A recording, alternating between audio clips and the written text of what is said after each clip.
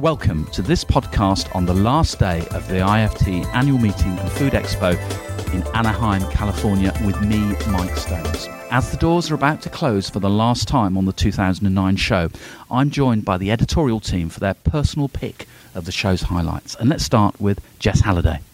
Thanks, Mike. Well, I have been really impressed and fascinated by some of the entries for the Developing Solutions for Developing Countries competition. It's a student competition, and I was really impressed actually by the international winners, 3 girls from Wageningen University in the Netherlands, and they've used fermented termites in their product, which is designed to help with malnutrition in Africa. Apparently termites are very rich in protein and lipids, so that's one of the things which has really captured my attention at this show.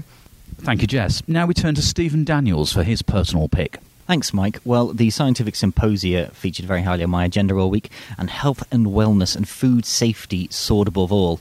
The debate rumbles on about studying nutrients with randomised controlled trials, and there was also how to measure antioxidant activity in your products. I interviewed Daryl Sullivan from Covance, talked about the need for standardised test methods, and look out for that on Food Navigator and NutriIngredients this week.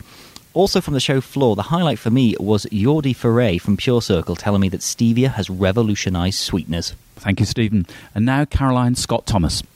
Well, there's been a real buzz about nanotechnology all week at the show, and today I spoke to toxicologist George Burdock of the Burdock Group, and he had quite a different take on things and said that nanotechnology could be the new asbestos because companies might not appreciate the added risks that previously safe ingredients could have when they become nano-sized.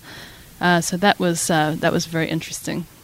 Thank you, Caroline. For me, it was nanotechnology too, and the excitement of a new frontier, the possibilities of improved quality of food and through its antimicrobial possibilities, provided that the introduction could be regulated and provided that consumers want it.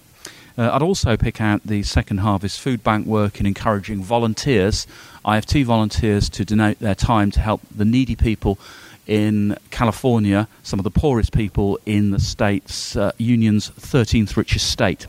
So, the show's over, but our daily news updates continue on all our websites. Don't miss them throughout the week.